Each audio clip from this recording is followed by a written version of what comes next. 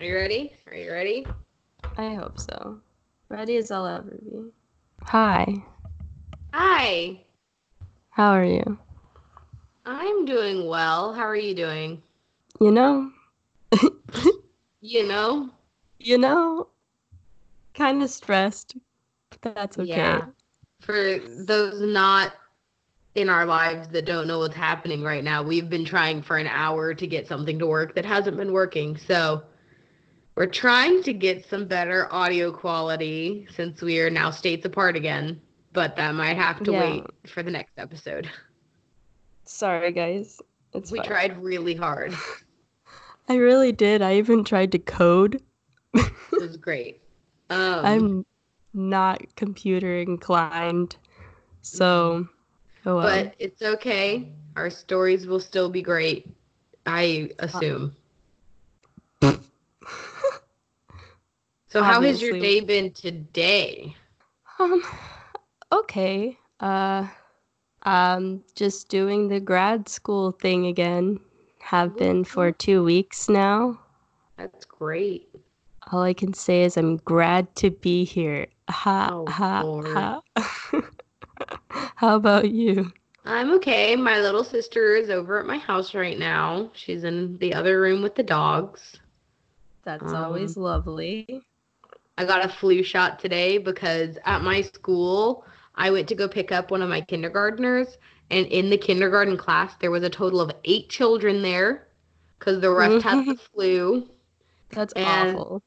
yeah, and the kindergarten teachers are making them wear little face masks so that they stay safe and healthy. And so I Oh. had a 4-year-old cough in my face about a dozen times today. Oh no. So I was like, I need the flu shot because I got the flu last year in February. Oh, So that's gross. so my entire family went, like all 4 of us went and got flu shots today. Well, I hope that it works out. Me And too. that you don't get the flu. I know. I generally don't get flu shots because I always feel bad afterwards. And I have Yeah. never gotten the flu except for last year, but I caught it super early, so I felt better by the next day. Oh, that's good. I started doing the natural remedies and stuff, which really helped. So this year, I really don't want the flu because I don't have the days to take off. Yeah, no, you don't need the flu. Mm-mm.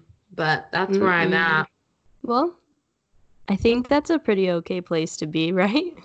Yeah, not sick. Mm-hmm. I'm sorry for those of y'all who do get the flu. In advance and in the past. All I want, encompassing. if this podcast ever does get like spread wider than it is now, wouldn't it be crazy if someone was listening to it like while they're sick with the flu, like 5 years down the line? Ooh. Wouldn't Well, that be we feel weird? bad for you. We feel bad We for you, future person, and we hope that you get better. thoughts and prayers. Nobody needs to be sick. Thoughts and prayers. uh, well, with that in mind, what is our topic today? It's not the flu.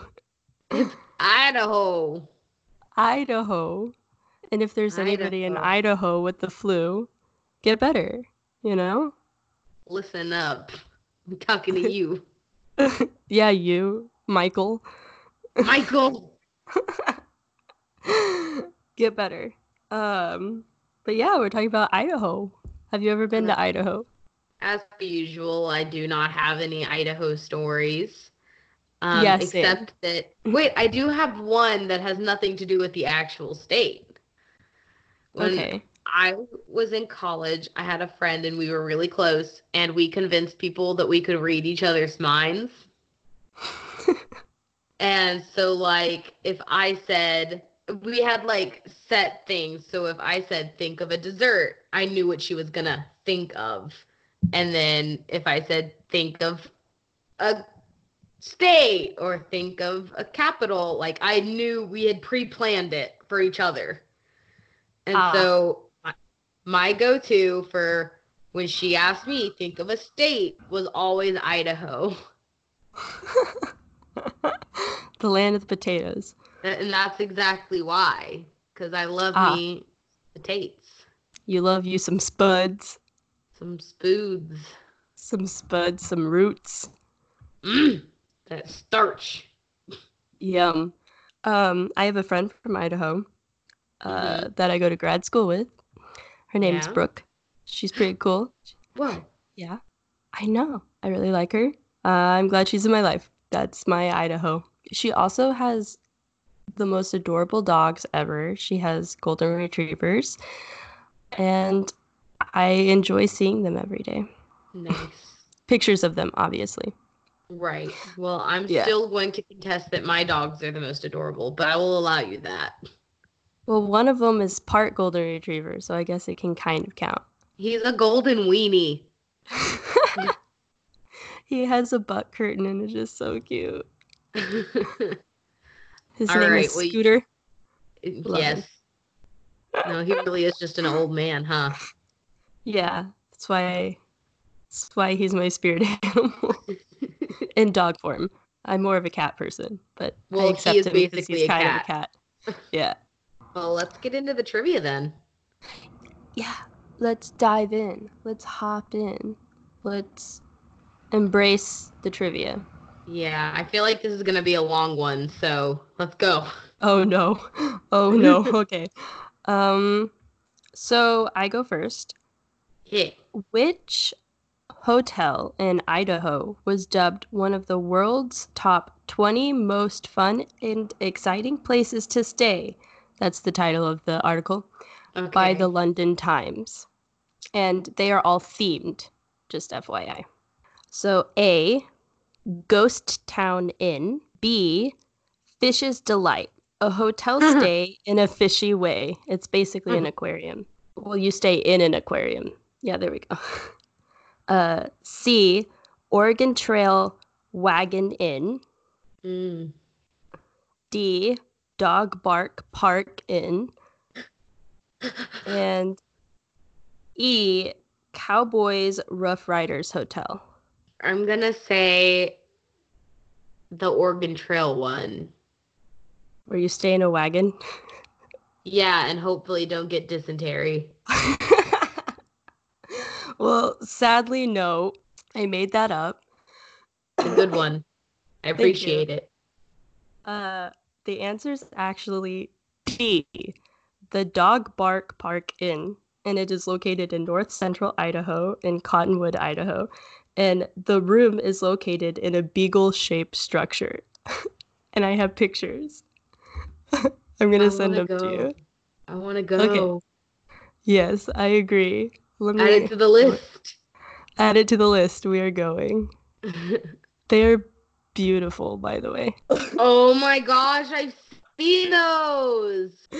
Like, it's massive. It's a It's massive beagle. gorgeous. I love them. Yeah. So you can stay in them. And London Times said that it was exciting. I agree. Yeah.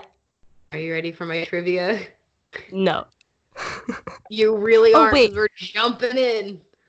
Oh, wait. I just have to tell you that I made up all of those. Okay. So even the aquarium, I'm proud. I'm sorry. I just had to brag about Good myself. job. Okay. Anyways, keep going. All right. Trivia one. What was the name of the cult that could be found in Jonestown? A. The Covenant, the Sword, and the Arm of the Lord. Yes. B. Order of the Solar Temple. Yeah. C. Heaven's Gate. Whoa. D. The People's Temple. Whoa. Or E. The Children of God. I love that one. Wasn't it the People's Temple It was. Okay, my hands were sweaty. I was really worried about getting that wrong. No, it was, but all of the other ones are names of real cults. I love the Children of God because same. Well, I wonder what you're talking about today. It's not that. Thank God. I don't know if my heart could handle it. Um, so, second question. How many states are split between time zones? So, like, the state has Oh, multiple time zones in it. And there are 4 main time zones because I am a horrible person and I'm just doing the line time zones. I'm not doing the, like, tribal time zones. yeah. Sorry. It's no disrespect. It's not cutting in half. It's just in a certain area. Mhm. And so I'm just doing the 4 main time zones. A, 9. B, 15. C, 13. D, 6. Or E, 18. I really don't know, and I am really garbage with time zones. So I'm just gonna guess 9. Good try. So there are actually 15 different states. Okay. So I guess it would be 5 main time zones because the first one is Alaska and that one goes into the Hawaiian time zone. So I guess, Hmm. sorry, my bad. So there's It's okay. Alaska, Arizona, Florida, Idaho, Indiana, Kansas, Kentucky, Michigan, Nebraska, Nevada, North Dakota, Oregon, South Dakota, Tennessee, Texas. These are all split into 2 different time zones. Yeah, I would not have known that. I didn't even know Texas was split into different time zones. Yeah, the El Paso area is in Gotcha. the Rocky Mountain, so mountain time zone. Gotcha. That's understandable. Texas is so big. I would assume that it was, but I didn't know that it was, you know?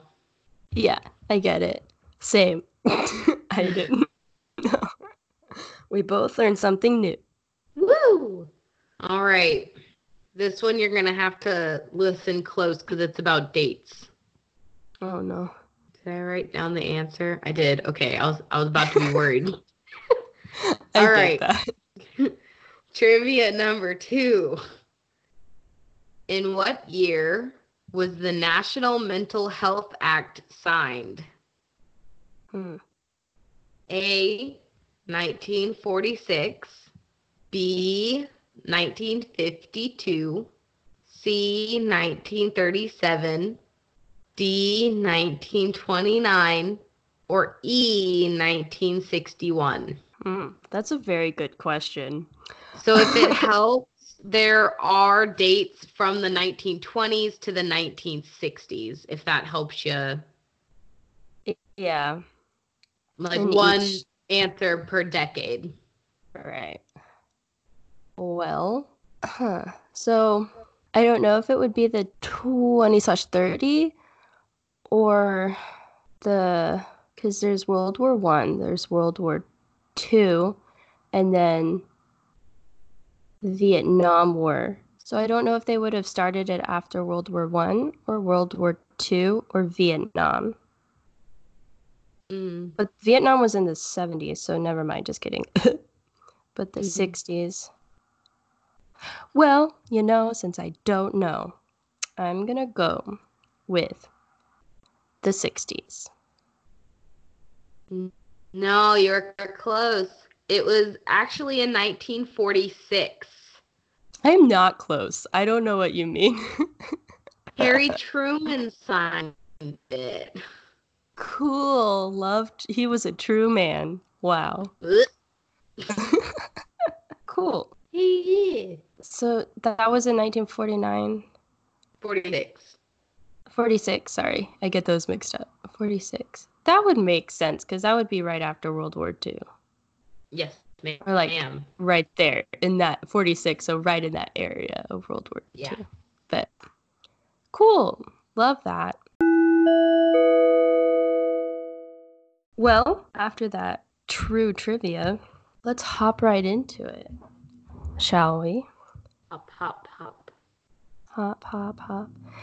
So I drew, well, I actually didn't know what I drew, and Jessica brought to my attention that there were several categories that I had just, weaseled on by and didn't draw. I've been keeping tally of which ones we've been doing. I'm pretty even. You're pretty even too. There was just a couple that were like smaller. Yeah, and since I hadn't thought about, you know, this topic in a while, I had forgotten. So I decided to give myself history since that was one of the topics that I hadn't really covered. So I decided to do, at first, since I had no idea, a really horrible story. So then I scrapped that. And then I decided to do the old Idaho State Penitentiary. Ooh. Yeah. So the state penitentiary opened its doors for the first time in 1872. And a quote from AETV.com is, "The prison was run by the federal government until 1890, when Idaho transformed from territory to statehood. That's whenever the state started to take over the penitentiary," which didn't really do much for it because it was kind of still just horrible. Um, but I mean, the laws became more Idahoan instead of federal. The location of the penitentiary is just outside of Boise, Idaho, in Ada County. Ada County. Yeah, that's an. You're doing great, County. So the address for the prison is 2445 Old Penitentiary Road, Boise, Idaho, 83712. Go check it out if you're in Idaho. Whoa. And you will know you have made it when you see the marker mounted on the entrance of the penitentiary cemetery. And in this cemetery, this kind of like opens the mood, I guess, for the penitentiary's history. The tombstone is Lester Moore, 1851 to 1881. The quote on the tombstone is, "Here lies the body of Lester Moore, shot by a guard with a .44. Now there is no less, no more." I've seen stuff like that. Yeah. I mean, of course, there are more tombstones than just that one, but Right. I thought it was clever. So the prison was built by the prisoners using the sandstone extracted from a local quarry right outside of the walls. Mm-hmm. And every building basically was built by the prisoners themselves because part of their recreational work was to go and mine stones. So it's kind of like in all of the cartoons that you see. Well, that's real. When you're watching At least SpongeBob swing a pickaxe. Yeah.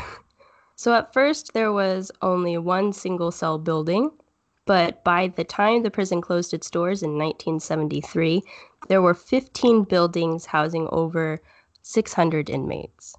Mm. Throughout its 101 years of operation, it received more than 13,000 inmates, with only 215 of these being women. However, out of these 1,300 inmates, at least 129 of them are confirmed to have died within the walls of the penitentiary from either old age, illness, or even murder. And it didn't really go into how, the murders took place, but I'm assuming a lot of it was at the hands of guards and other inmates, because how else do you get murdered? But I would actually put more on guards murdering them, because it was a pretty rough place to be, Right. It wasn't for the faint of heart. There is an area called the Rose Garden, and it's covered in roses. And whoa. Well, I mean, sometimes they have really goofy names because they're being sarcastic. Right. Uh, but it is the Rose Garden, and it holds a dark and thorny history, for this was once the location of death row. Here, 6 of 10 executions held in the penitentiary were conducted by hanging, and some pretty notorious people were hung there. So the new cell house, that's the name of it. They're very creative, obviously. Right. Rose Right. Garden, Yeah. new cell house. It was built in 1889 near the now Rose Garden, which consisted of 3 tiers of 42 cells. Steel cells, by the way. The inmates also built the administration building, which held the Warren's office, armory. I don't know why that made me laugh, but I instantly just thought of them like gearing up to go joust. I don't know. Wow. The visitation room, the control room, and the turnkey area.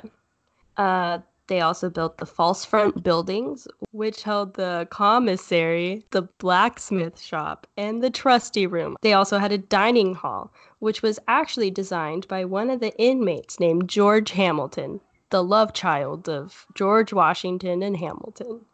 Uh, Annoying. and the cell house number 2, also known as the North Wing, and later cell house number 3. And these contained 2-man cells with honey buckets or toilets. And all in the span of 7 years, these were built. They also had a baseball team. And you know what their name was? They were known as the Outlaws. Ooh. It was later turned into a softball team because the baseballs were too dangerous. And softballs aren't. They're bigger. I don't know. I think it's because you can throw baseballs faster, usually. Which means their impact would be harder. Woo. That's why softballs are named as softballs. Not because they're soft. So there was also a dungeon under one of these buildings, and it was used around the 1890s, and it was used as a punishment cell. Yay. Ooh. So 2 of the earlier famous people who were housed behind these prison bars in the early 1900s were Harry Orchard and Lyda Southard. So Orchard assassinated former Governor Frank Steunenberg and was later cross-examined for his multiple murders, bigamy, heavy drinking, compulsive gambling, womanizing, and his career as a Union terrorist that claimed him 17 lives, including the former governor. Wow. Jeez. Right? Orchard had killed the governor at the request of a Unionizer, Big Bill Haywood, who was seeking revenge for the governor's harsh crackdown on the miners in Idaho during 1899. In exchange for killing the governor, Orchard had received several $100s and a ranch. I am assuming not a bottle of ranch, but unless it was Jeffree Star's bottle of ranch that he gave to Shane, which was covered in the Swarovski crystals. That's probably pretty expensive. I don't know what Orchard would do with ranch, basically, is my only concern. Right. But anyways, it wasn't Jeffree Star's ranch. He received an actual ranch, but then he was caught. During the trial, he was sentenced to death, but the judge recommended his sentence be to be committed to life in prison instead, and the Board of Pardons agreed. Orchard lived 45 years of his life in the prison, which was the longest sentence ever to be given to any Idaho State Penitentiary person, and he lasted the longest, pretty much. Wow. He died in 1954. Yeah. Oh. So Lydia Southard was also known by the notorious name of Idaho's Lady Bluebeard. She was known for killing several of her husbands to collect their life insurance policies, and it was because of her, though, that the prison would later develop a separate quarter for the female inmates that had not been developed yet. So the male inmates built a wall around the old warden's house to serve as a separate holding facility for female inmates. The facility had 7 two-person cells, a central day room, kitchen, and bathroom facilities. And she died there as well, of old age, I think. In 1912, the blacksmith shop was transformed into the hospital and remained the prison hospital until the 1960s. Yeah.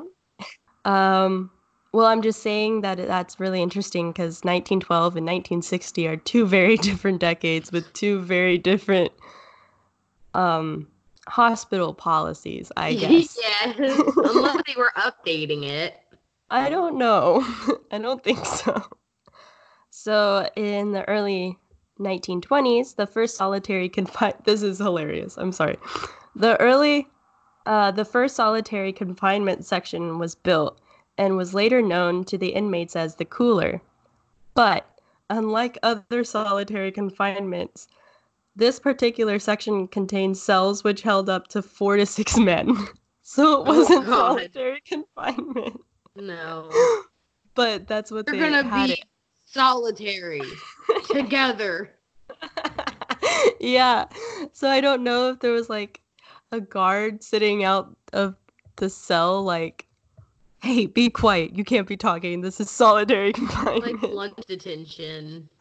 Yeah. I'm assuming that's what it was like. But whatever. In 1921, cell house number 3 became a shoe factory. Okay. Because it was condemned because it wasn't suited enough to be holding people. In 1923, the building by the name Multi-Purpose Building. I love the names. They were great. They was tell you what they are. Exactly. It was built by the inmates, obviously, and it served as a shirt factory, shoe shop, bakery, license plate shop, laundry, hobby room, and loafing room. I loaf you. I don't know what loafing means, but maybe it's an Idaho slang word.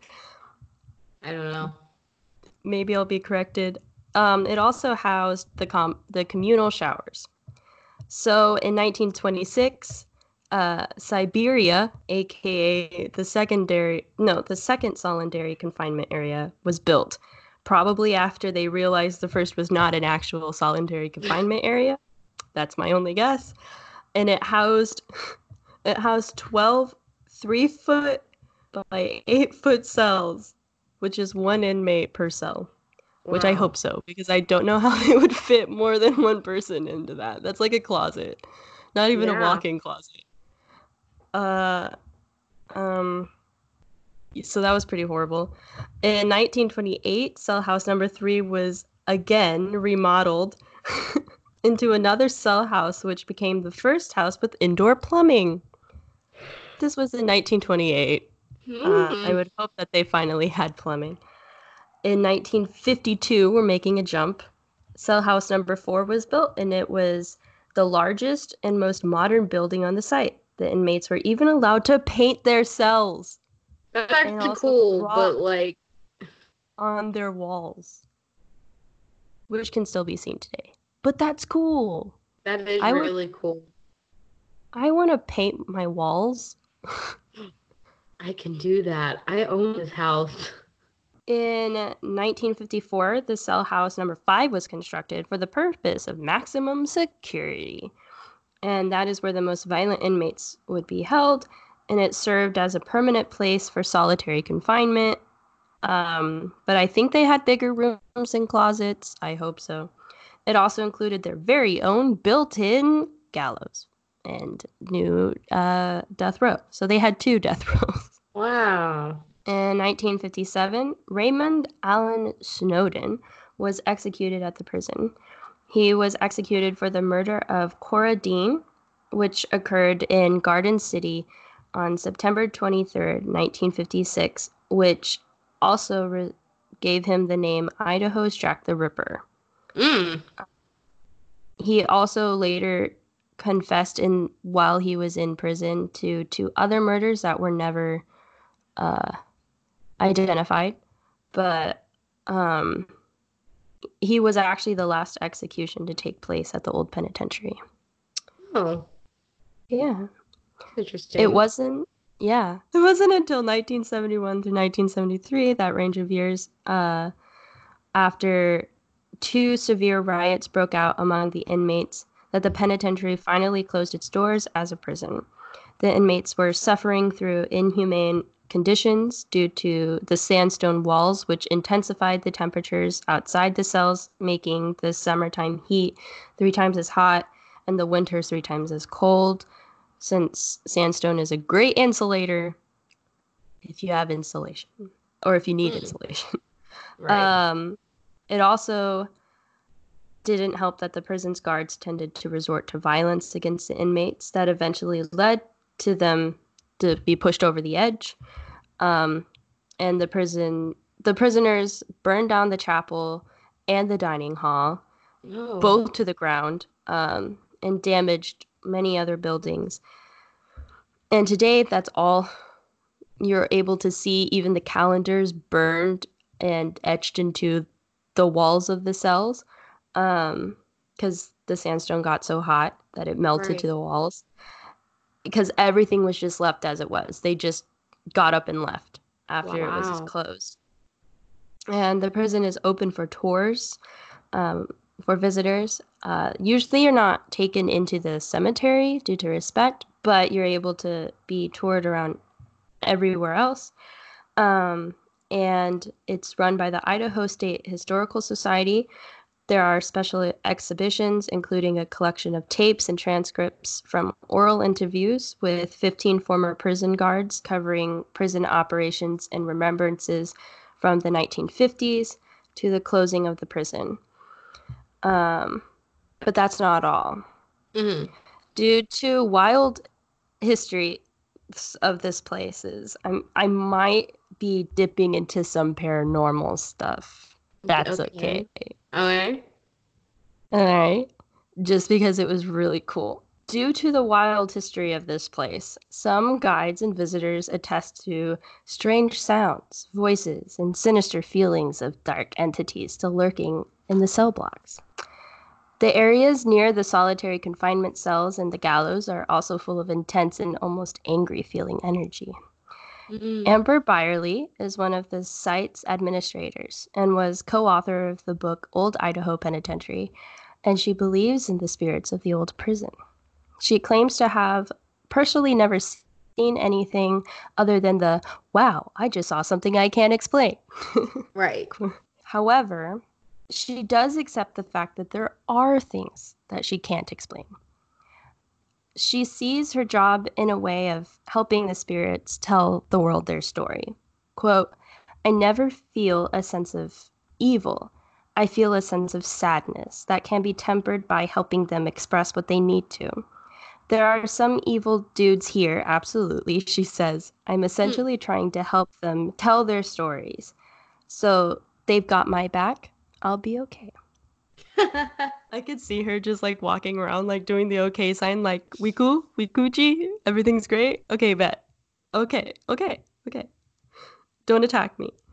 One way that Byerly knows that there is a spirit present, though, is when she notices visitors' faces go ash white. So when she sees their face go ash white, she's like, I see there's something here that we can't explain. Whether they can, quote, whether they can quantify it, whether they can prove it, and most of the time, they can't. But I've seen those faces, and I know these people completely believe that they either experienced something, saw something, or felt something that was otherworldly. End quote. An example she gave to AETV was when she was taking a tour through Cell House 3. A woman told her that she felt something brush her hair. Not only that, but apparently the thing doing the brushing also whispered to her in her ear, pretty. And that's a note for me. Right? Like in her ear. And it's just No, no thanks. Oh, I just whispered in all your ears. My bad, but The I whisper was don't like regret. a. What if it was like a? Pretty. Oh, so pretty. Another story she told the interviewer was, quote, "A bus driver came in trying to find her school group. She goes into this building and she keeps hearing echoes. She's trying to figure out what it is. It's just whispers, stuff that she can't really discern. Then she goes into an area where she starts reading one of the biographies, and it just so happens that the biography is about the only double execution that we had, Ernest Wellrath and Troy Powell. They died on her birthday, April 13th, 1951. It's almost as if those voices were drawing her in to see that and make that connection." End quote. One of the most said to be haunted places in the prison was that of cell house number 5. If we remember, that was the solitary confinement for the most vicious and angry people. Cellmates, prisoners, notorious Right. people. And the most notorious spirit that is said to be roaming that area is that of Ray Snowden. When people tour the building, they claim to feel a sinister feeling, and others claim to hear strange voices and sounds. Some even have admitted to seeing dark entities lurking around the cell blocks near the former solitary confinement cells. Which is another note from me. I actually wrote that one down. Also, it has been on Travel Channel's Ghost Adventures, of course. What? Rudabacons. I did not watch the episode, but I didn't have time to. But I feel I'm like sure I might have seen that one. I'm Who sure am I it's great. kidding? I've seen pretty much all of them. So go check it out. I'm sure it's great. But since we ended on that dark note, I want to end on a pretty good happy note. Right. This is a quote from one of the places I got. I didn't write this, basically. All of the stuff is in the description. Go check it out. Behind the shirt factory is actually the burial of Dennis the cat. Dennis was a kitten who was discovered by an inmate who was working in the chicken coop, actually in this yard here, and they're describing the area. When they Right. went through the gate, they checked in his pocket, but they didn't find the kitten, so he was able to get the kitten back into his cell. The tour guide said he was well known among all the inmates, and as well as the warden. Dennis even became a therapy cat for many of the prisoners. After 16 years of serving time, Dennis passed away, but did receive a proper burial and was well loved even beyond that. Oh, that's sweet. I My prison know. cat. But he would just wander around from area to area, and everyone took care of him, and he was well fed. And so that's it. I wanted to end on a cat note, Good. a I cute like cat cats. note. I love cats. Cats are beautiful creatures that are too good for this world. Lovely. So, I drew psychology. Bet. So, we're going on an adventure because the dude I'm covering today is a lot. But so it's kind of weird. I'm going to be covering 2 people. I'm going to be covering this main guy and then the person who inspired him because it's no. very similar. Okay. So we're going to be talking about a man named Carl Harvey Jackins. Carl. And if I accidentally call him Jenkins, I'm sorry because that's what I keep thinking his name is, but it's not. It's Jackins. It's okay. It's just how my brain wants to put it together. I don't know how you can't remember Jackins because that's hilarious. It's No, like I he's think wearing a Jenkins. jacket. It's like jacket. It is, but it's just not something my brain holds on to, I guess. You don't like jackets. Nope. So when I found his name, I had no idea what rabbit hole I was going to be going down or anything because it took me a while to find a Idaho psychology story. Mm-hmm.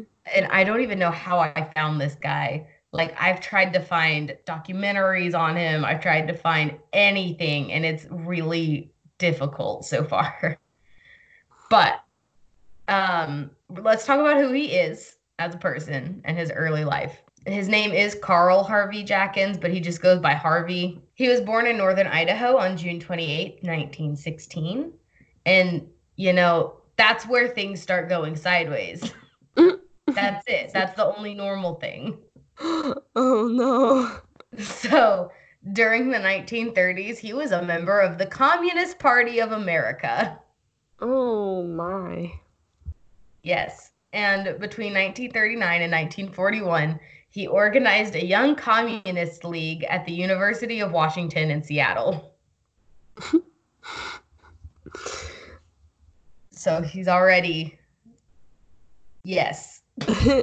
I mean, he's for the people. Mm-hmm. He never finished his undergrad degree, so he ended up becoming a labor organizer in the 1940s.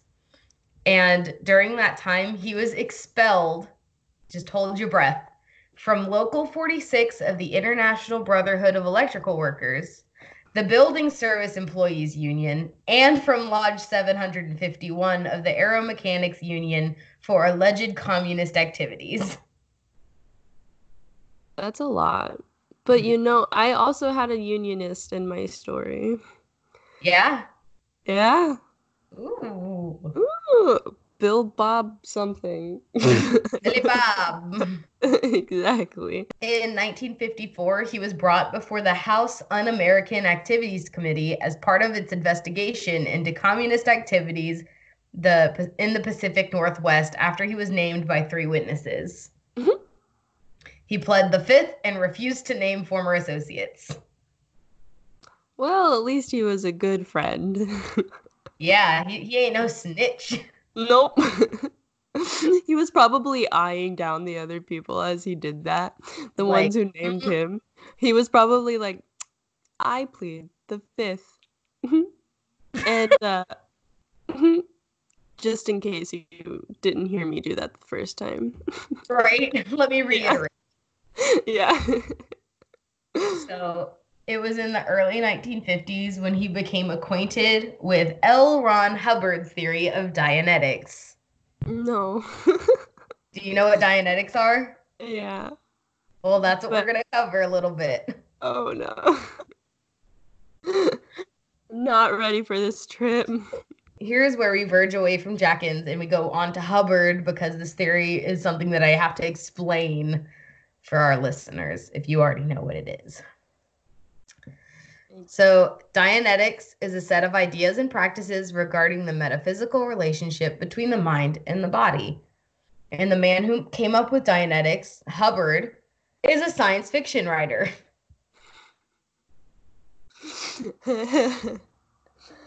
What is that line from Alien? I always think of Alien whenever I think of Hubbard's because that's what the example my teacher used. Uh-huh. I can't think of it, but So he came up with the idea of Dianetics for a book. I believe he had a dream or a nightmare that gave him the thought of this, and he was starting to write the book, but it never got published. Oh, I'm going to go into that in just a second. Anyways, so we're going to talk a lot about him, and then we'll go back to Hubbard. Or go back to Jackins, I meant. To the jacket. Yes. So according to Hubbard, he was sedated for a dental operation in 1938, and he had a near-death experience, which inspired him to write the manuscript Excalibur, which was never published, and that work became the basis for Dianetics. Okay, question. Mm-hmm. He had a near-death experience for dental? I guess. Maybe they gave him too much like anesthesia or something. Yeah, I don't know. That's so weird. Yeah, I don't know. I don't know. That's had a near-death experience. What were you doing? Dental work. That's why Yep. you should not trust a dentist. Mm-mm. So the first publication of Dianetics was titled Dianetics, The Evolution of a Science. And it was an article by Hubbard in Astounding Science Fiction, which came out in May 1950. Mm-hmm. And this was followed by his book, which was titled Dianetics, The Modern Science of Mental Health, which was published May 9th, 1950. So, in both of those, Hubbard claimed that the source of all psychological pain and therefore the cause of mental and physical health problems was a form of memory known as an engram. It's Yes. just growing in your brain. Just everything that's wrong is because of this memory. And so, according to him, individuals could reach a state that he called clear, in which a person was freed of these engrams, these memories, and this would be done by talking with an auditor. Yes, I What? see your face. Wait. Okay, I'm just remembering I'm just remembering exactly where this ended up and where it is today. I'm just now realizing. Yeah, okay. Okay, No. let's get there together. So this is not accepted by the medical and scientific establishment, but in the first 2 years of its publication, over 100,000 copies of the books were sold. That's crazy. I don't hmm know why. A lot of enthusiasts emerged to form groups to study and practice Dianetics, and Hubbard wrote an additional 6 books in 1951, which made them have a big fan base. Mm. So now a little more about how Dianetics is defined. Dianetics divides the mind into 3 different parts. There's the conscious analytical mind, the subconscious reactive mind, and the somatic mind. Right. So the goal of Dianetics is to erase the content of your reactive mind. Which, yeah, people believe that it interferes with the person's ethics, awareness, happiness, and sanity. Yeah. Same. So these reactive memories are what is causing the problems. So the procedure to achieve the erasure of that is called auditing. And what that is the Dianetic auditor asks a series of questions or commands, which is intended to help a person locate and deal with painful past experiences. So in his mind, do you think that he was thinking kind of like cognitive therapy, where like whenever you go for cognitive therapy, you just talk through your problems and you like specify that main problem that's Hmm. causing you trouble and like subconsciously causing you trouble? I do see the similarities, but I think this is very much more elevated. Right, I agree with you for But yeah, sure. I think he took that thought Hmm. and rolled with it. Yeah, and he kept rolling and he didn't stop no matter where he went. Yes, because it was very, I'm trying to think of the correct way to say this. They believed that it would heal everything. And I will get to Yeah, that later, not cool. just mental stuff. All right. Practitioners of Dianetics believe that the basic principle of existence is to survive, and that the basic personality of humans is sincere, intelligent, and good.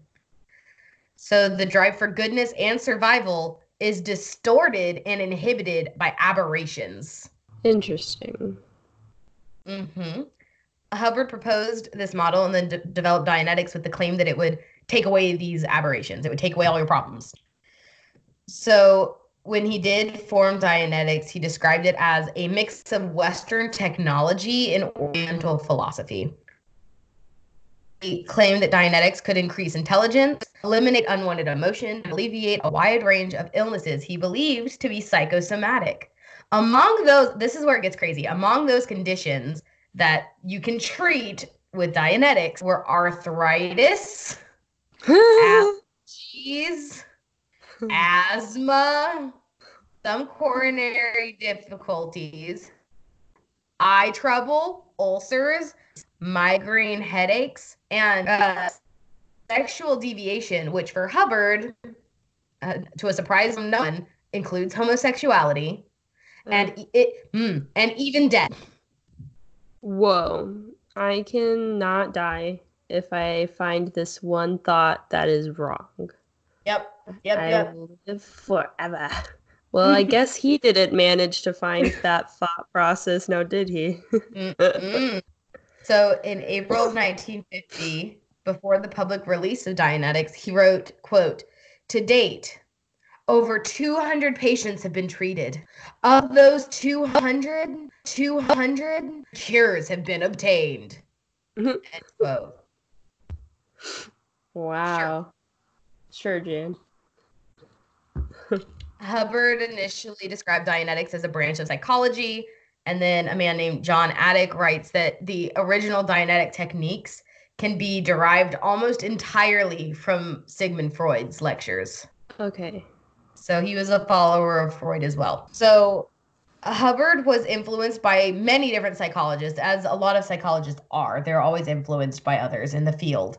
But I thought it was interesting that one of them that he is influenced by, and I know I'm going to say it wrong because I've said it wrong before, is Carl Jung, the guy that I covered in episode 10.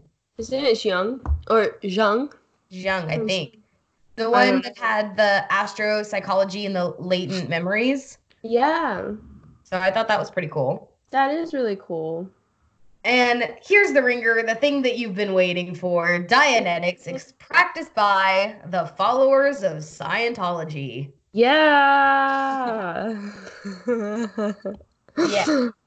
So I see where he's seeing the, psychological side of it, but it sounds a lot like brainwashing to me. Just a little bit. We'll get into that a little more. In 1954, he defined Scientology. So he made Scientology. Yeah. But he says that it's different. He said, no, Scientology is a religion focused on the spirit. That's not what Dianetics is, even though Scientologists do refer to the book Dianetics as Book One. And in 1952, he published a new set of teachings as Scientology, a religious philosophy. So Scientology did not replace Dianetics, but it did attempt to extend it to cover new areas. So the goal of Dianetics was to rid the individuals of his reactive mind engrams.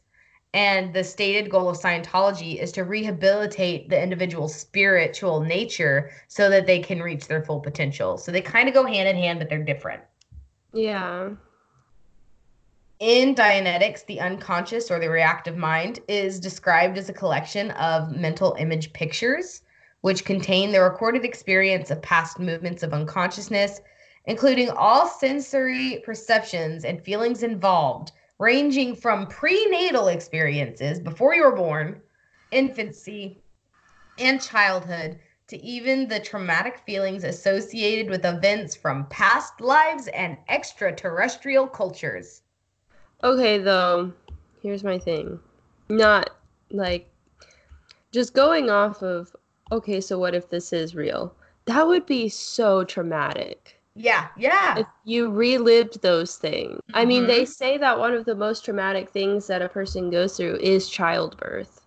Right. Remembering that. Yeah. I would not want to relive that. Yeah, exactly. The type of mental image picture created during a period of unconsciousness involves the exact recording of a painful experience, and that's what an engram is. It's a complete recording of a moment of unconsciousness containing physical pain or painful emotion. That's I'll pass. So I'll stay ignorant. Right. Hubbard proposed that painful physical or emotional traumas cause aberrations in the mind, which produce lasting adverse physical and emotional effects. Which, yes, if you have a trauma, it's going to affect you. I totally agree with that. Mm-hmm. And that's how he says when the conscious mind shuts down during those moments, they're recorded in your engrams in your unconscious mind. He claims that those cause all of the problems. In additional to physical pain, and engrams could include words or phrases spoken in the vicinity while a patient was unconscious. This is crazy. So, for instance, there's an example of a patient with a persistent headache who supposedly traced the problem to a doctor saying, "Take him now," during the patient's birth. Yeah, see, that's scary. I mean, I don't see how that back to that. Yeah, I don't see how that is causing his headache. Yeah, obviously. But that's still traumatic. And even if it's a fake memory and you're just forcing yourself to remember that's still scary. That. Yeah, exactly. If he actually believed that, if he knows that he was lying, but then you can like convince yourself that you're telling the truth. Right. So Hubbard also says that leukemia is traceable to an engram containing the phrase, "It turns my blood to water." Just that's how you get rid of leukemia. Well, that's good to know. Mm-hmm. It is sometimes claimed that the Church of Scientology no longer stands by his claims that Dianetics can treat physical conditions, but it still publishes them. So they're like, "Oh, we don't believe that," but they still do. It says in their publications, when the knee injuries of the past are located and discharged, the arthritis ceases. No other injury takes its place, and that person is finished with arthritis of the knee. I wish it was that easy. Right? I know a lot of people who could, use that. Right. Let's see. So we talked about the technique of auditing. It's when two people have a question and answer therapy, and that's how they find the engrams.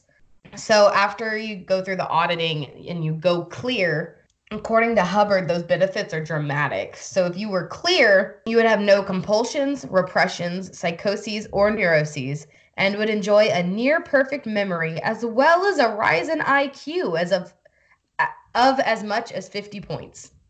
So he claimed that a widespread application of Dianetics would result in a world without insanity, without criminals, and without war. I wish. Yeah. And according to the Scientology Journal, The Auditor, the total number of clears as of May 2006 stands at 50,311 people. That's very specific. Yep. I wonder if once you go clear, if you have to keep going back to be cleared. You don't. What if something else traumatic happens? I don't know. It's kind of like the Hindu, Buddhist, it's Buddhist belief of enlightenment. Yeah. Where you're done. It's kind of like reaching enlightenment because you're so much higher than anybody else. Nobody can touch you. So, as guessed, the Book of Dianetics did have a lot of criticism from scientific peoples. I wonder why. The APA, the American Psychological Association, passed a resolution in 1950 calling attention to the fact that these claims are not supported by empirical evidence of the sort required for the establishment of scientific generalizations. So it did not get accepted as scientific theory, and a lot of people call it a pseudoscience. I wonder why. Right. So now back to Jackins, the guy that this story is actually about.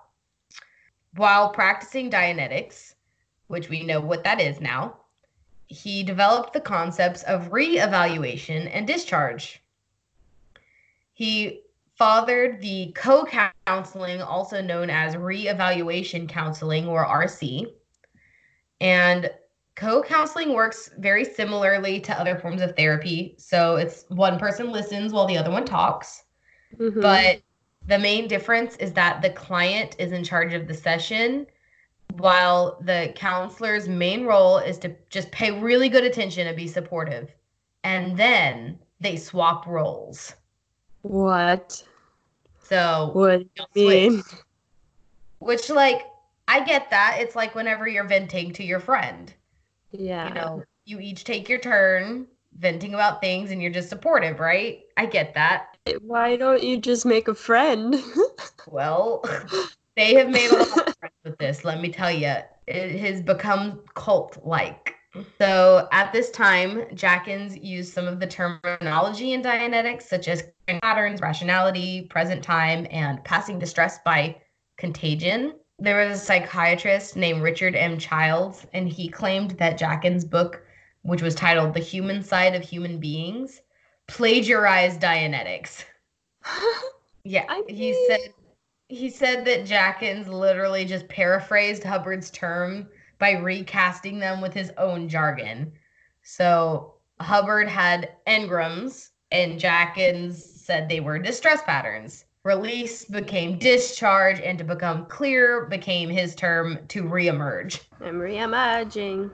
In 1957, Hubbard's Scientology organization claimed that Jackins was describing himself as a Dianetics auditor. And so that wasn't cool. You can't sit with us. Can't. You can't. Just You taking can't our sit- stuff. That was mine. I came up with it first. Right. Teacher, he's stealing my stuff. During the late 1950s and the early 1960s, Jackins systemized his views, and in the 1960s and 1970s, he took RC from Seattle, where he first practiced it, and he spread it to the rest of the US and to Europe. From 1975 to 1990, he appointed local teachers, area representatives, regional leaders, and representatives of groups such as, African Americans or homosexuals.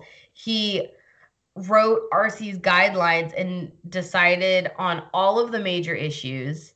His policies were ratified by a biennial conference, and these people, Tourish and Irving, they compared his system of management to the communist state model of the democratic centralism. Okay.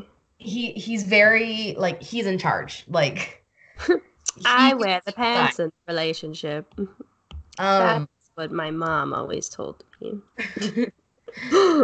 yeah. Yeah. Jackins is said to have claimed that several governments were influenced by the RC. Oh. And that eventually every religion will be replaced by reevaluation counseling. Okay. So Yeah. when did it become a religion? I don't know. It was a jump. So his own story of the origins of reevaluation counseling leaves out any mention of Dianetics. And as he tells it, he began to develop reevaluation co-counseling after observing a troubled friend make changes to his thinking process through being patiently listened to while he cried. Now, when I read so many different articles on this, some people said that it was another union worker who was suicidal. Some people said that it was just a friend that was sad. So I don't know what extent, but he said he was just there for his friend and realized that it made him feel better. And so that's why he did this. Which is even more sad that he's just using his friend as a means to an end. Yeah, kind of, but listen, so he's interested on wow, that made him feel better. So he begins experimenting by encouraging other people to cry. And then he finds out all you need is a good cry. All you need is a good feel bad so you can help me. So cry. Well, then he figured out that laughter, shaking, and other types of bodily discharge were useful in relieving or venting your pent-up old emotional feelings, which is true. Like talking to someone, like yelling, like throwing your arms around, I get it. It has made me feel better. Yeah. But he theorized these led to limitations on the flexibility and intelligence and rationality with which people approached everyday situations. So he identified others who are capable of sharing the work of co-counseling with him on an equal basis, of exchanging attention and time and thereby encouraging each other to discharge. I think he just needed a friend to listen to his problems. So he was like, I'll listen to yours if you listen to mine. I mean, get a friend. Like, if you weren't crazy and you weren't using your friends to make a dime, maybe you wouldn't have to pay people to be your friend and to listen to their problems all the time. And that's all you do. Yeah. So they experimented with different approaches, and they discovered that effective discharge frequently led to improved clarity of thought, a process that they dubbed reevaluation, which, yes, I get that. He held that rational thinking was prevented by the accumulation of past hurts, which could be removed by repeated discharge through co-counseling. Stupid. And the objective of RC became the dissemination of this method of creating rational thinking, a process called reemergence. So reevaluation counseling, as it is held, can remove oppression, which it considers to lie at the root of most of the problems in the world. So it's pretty much the same thing as Dianetics. Yeah. Jackins, like Hubbard, also believed that homosexuality was a form of distress. And it's only a form of distress because you're putting it through them. You're putting them through distress. Yes. Well, it gets worse because in the mid-1990s, he was criticized within the RC because his views that homosexuality was a form of distress arising from the mistreatment of young children and that it can be recovered or removed. Can we just remove him? Yes. He has been removed. Good. In 1974, there was an article entitled, "Is Homosexuality a Distress Pattern?" And he said that homosexuality, as distinct from the desire to touch or be close, is irrational. It's the result of distress patterns and will disappear by the free choice of the individual with sufficient discharge and reevaluation. No. Conversion therapy, no. That's what this is. False. So obviously he wasn't really a great dude, and it gets worse. Yay. Love In that. the 1980s, members of RC began to accuse him of sexual misconduct, which was a range from just favoring attractive young women or raping them. That's a big range. Big range. Yes. The first allegation of sexual abuse was made in 1981 by a member named Deborah Curran. Her claims were reported in the Seattle Sun and on a local TV station, which is KIRO TV, or Kiro TV. I don't know if they put it all together or not. Following the allegations, he was strongly criticized by the Minneapolis and St. Paul RC group. He disbanded the group, and 45 members of the RC resigned in protest because he was like, y'all don't like me? Bye. And then some other groups were like, wow, that sucked. And so they all left. And this is ridiculous. He wrote, quote, "The use of these rumors to attack me through the community has been a very nasty problem in the last few months. And there is some indication that some of the spook agencies of the government and their dirty trick department have been involved in this," end quote. Government out of your petty problems. We already have enough problems that are at our disposal that we can deal with. Right. So I looked into what a spook agency was because I know that that can be a slur. And I wanted to make sure I wasn't using a slur.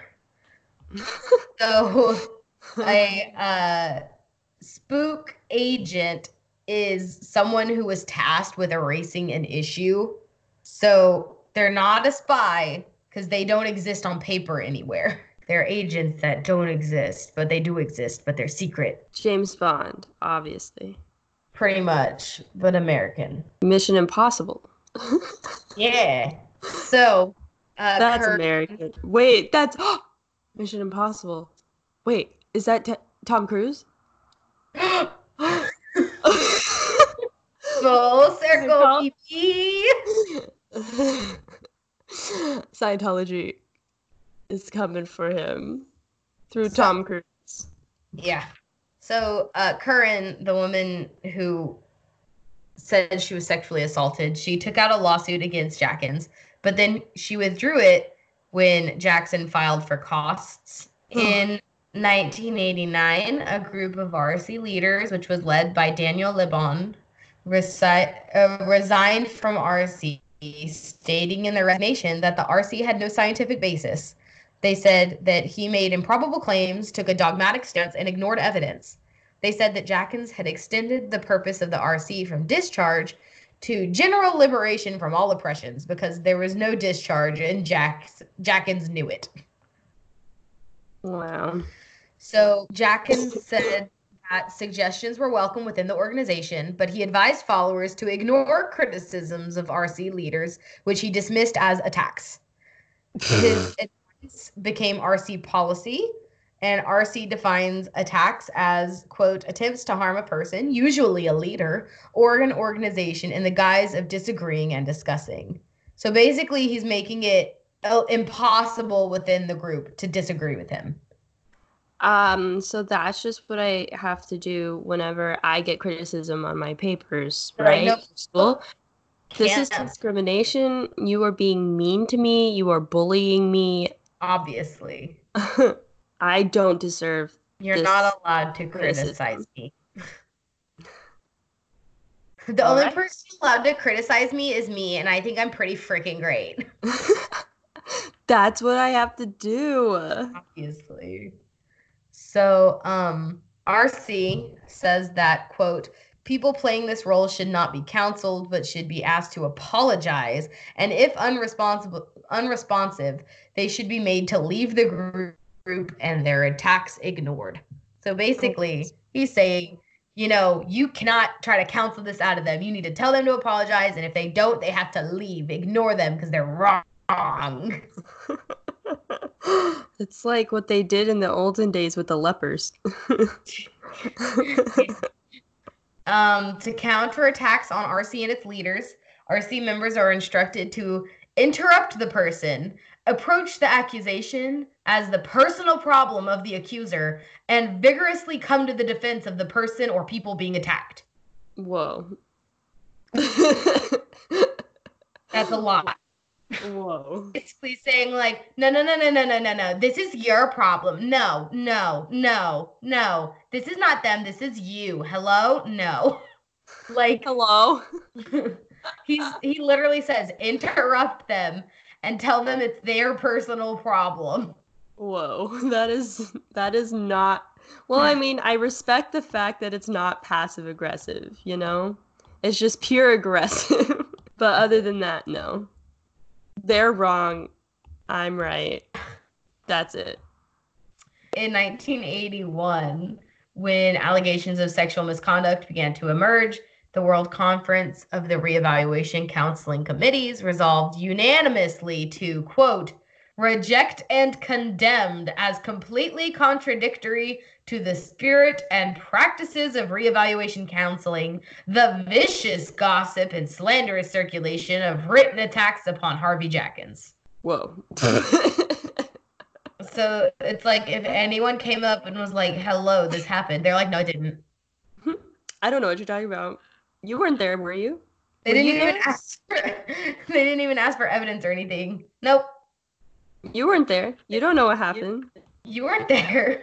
So a lot of critics have contended that Jackins ran RC and set it up as an authoritarian structure. These critics focus on aspects of RC's inability to challenge the reluctance of leaders to discuss basic theory or guidelines in the organization as not being fixed, or specific grievances about the conduct of particular leaders, including Jackins himself. Some cult websites even list reevaluation counseling as a cult. Jackins did, however, tend to focus all decision-making on himself. In his published guidelines, reserved the right to change rules or make decisions without reference to others, so he can just do what he wants.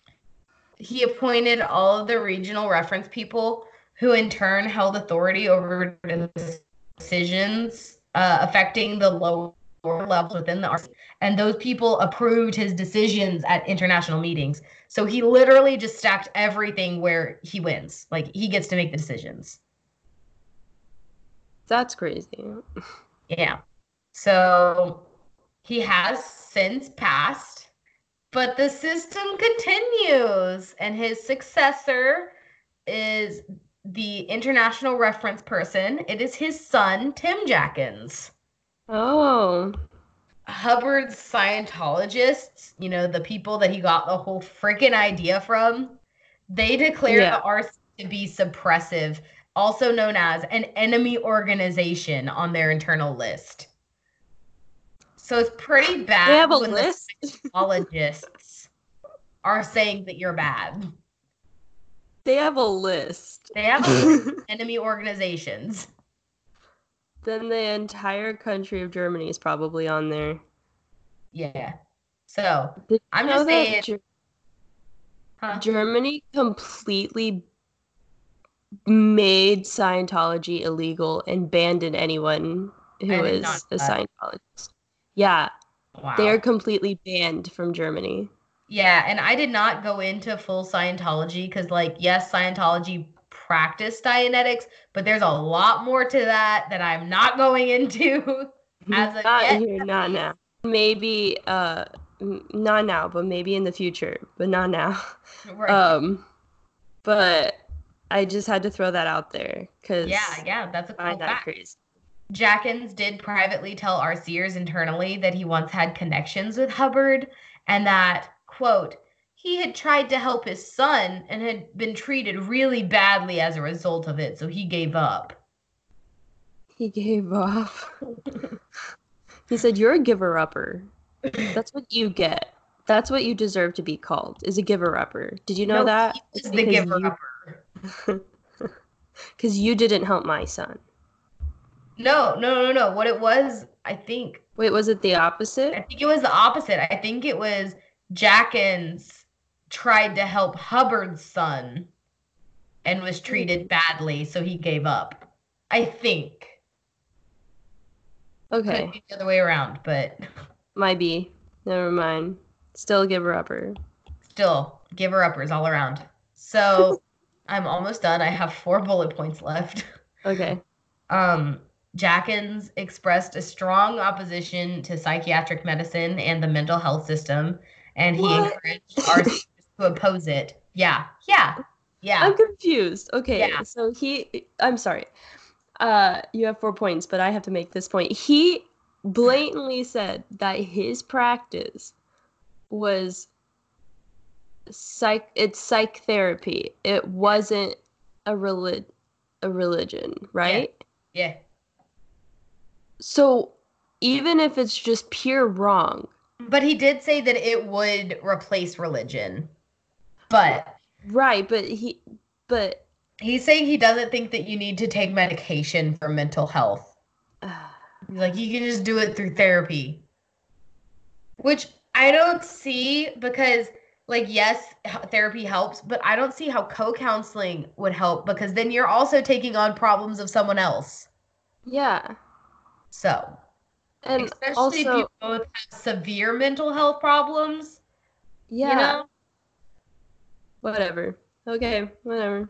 Because in his isn't like Dianetics where they have the auditors, which is I feel like in Dianetics they're more trained, and this one's more like talking with a friend. Yeah. So there's a little difference. But he repeatedly stated that skilled counseling and aware attention using methods of RC should be sufficient for any person labeled as mentally ill or similar to recover from the effects of their distresses. So just talk about it, man. Have you ever tried not being sad? I think he's just nosy, and he just wants to know everyone's problems. Maybe, but I do feel he's like those people that's like, oh, you're depressed? Try not being sad. I agree, and I feel like he just wants to know everyone's issues. Mm-hmm. So, I think he's just a gossiping Linda. I don't know. He is a Linda. He is a Linda. Wow. So, 2 more bullets. RC is not a part of the Scientology organization, which he did officially leave in the mid 1950s, and is sometimes characterized using the Scientology terminology as part of the free zone of those using Scientology practices outside of the official sanction of the Church of Scientology. In 1957, the Church of Scientology wrote to the FBI. What?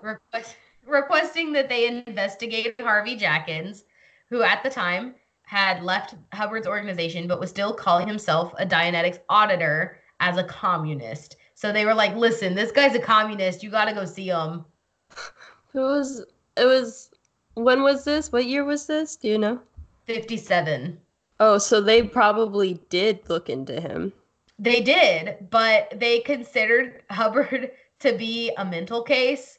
And so, well, they didn't look into him because the FBI considered the Scientologists to be crazy. So they just ignored the letters. And I think I already said this, but in Scientology, they do more than just Dianetics. Therefore, RC is not equal to Scientology, even though they use the similar practice, this one.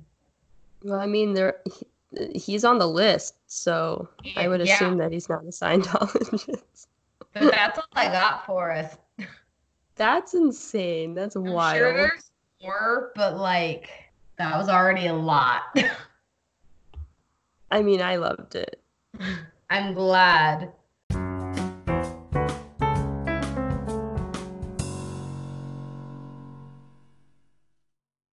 Let's close out the show, I guess. I guess so. Who's gonna win? I'm gonna win. Okay, we're gonna do rock, paper, scissors, shoot. Ready? Let's see how this goes. Rock, paper, scissors, shoot. Victory for the South. What is our topic for next week? So our topic for next week will be little piggies. We're doing pigs. Cool. Are you happy with what you drew? Yes. Okay. Tell the people where they can find us. So you can find us at Aceota on Instagram and Twitter. I have just recently posted on Instagram, so all of you guys should go like it. Unless you don't have Instagram, then you should get Instagram and follow us. You can also email us your personal stories that we will probably be trying to get to in the next month.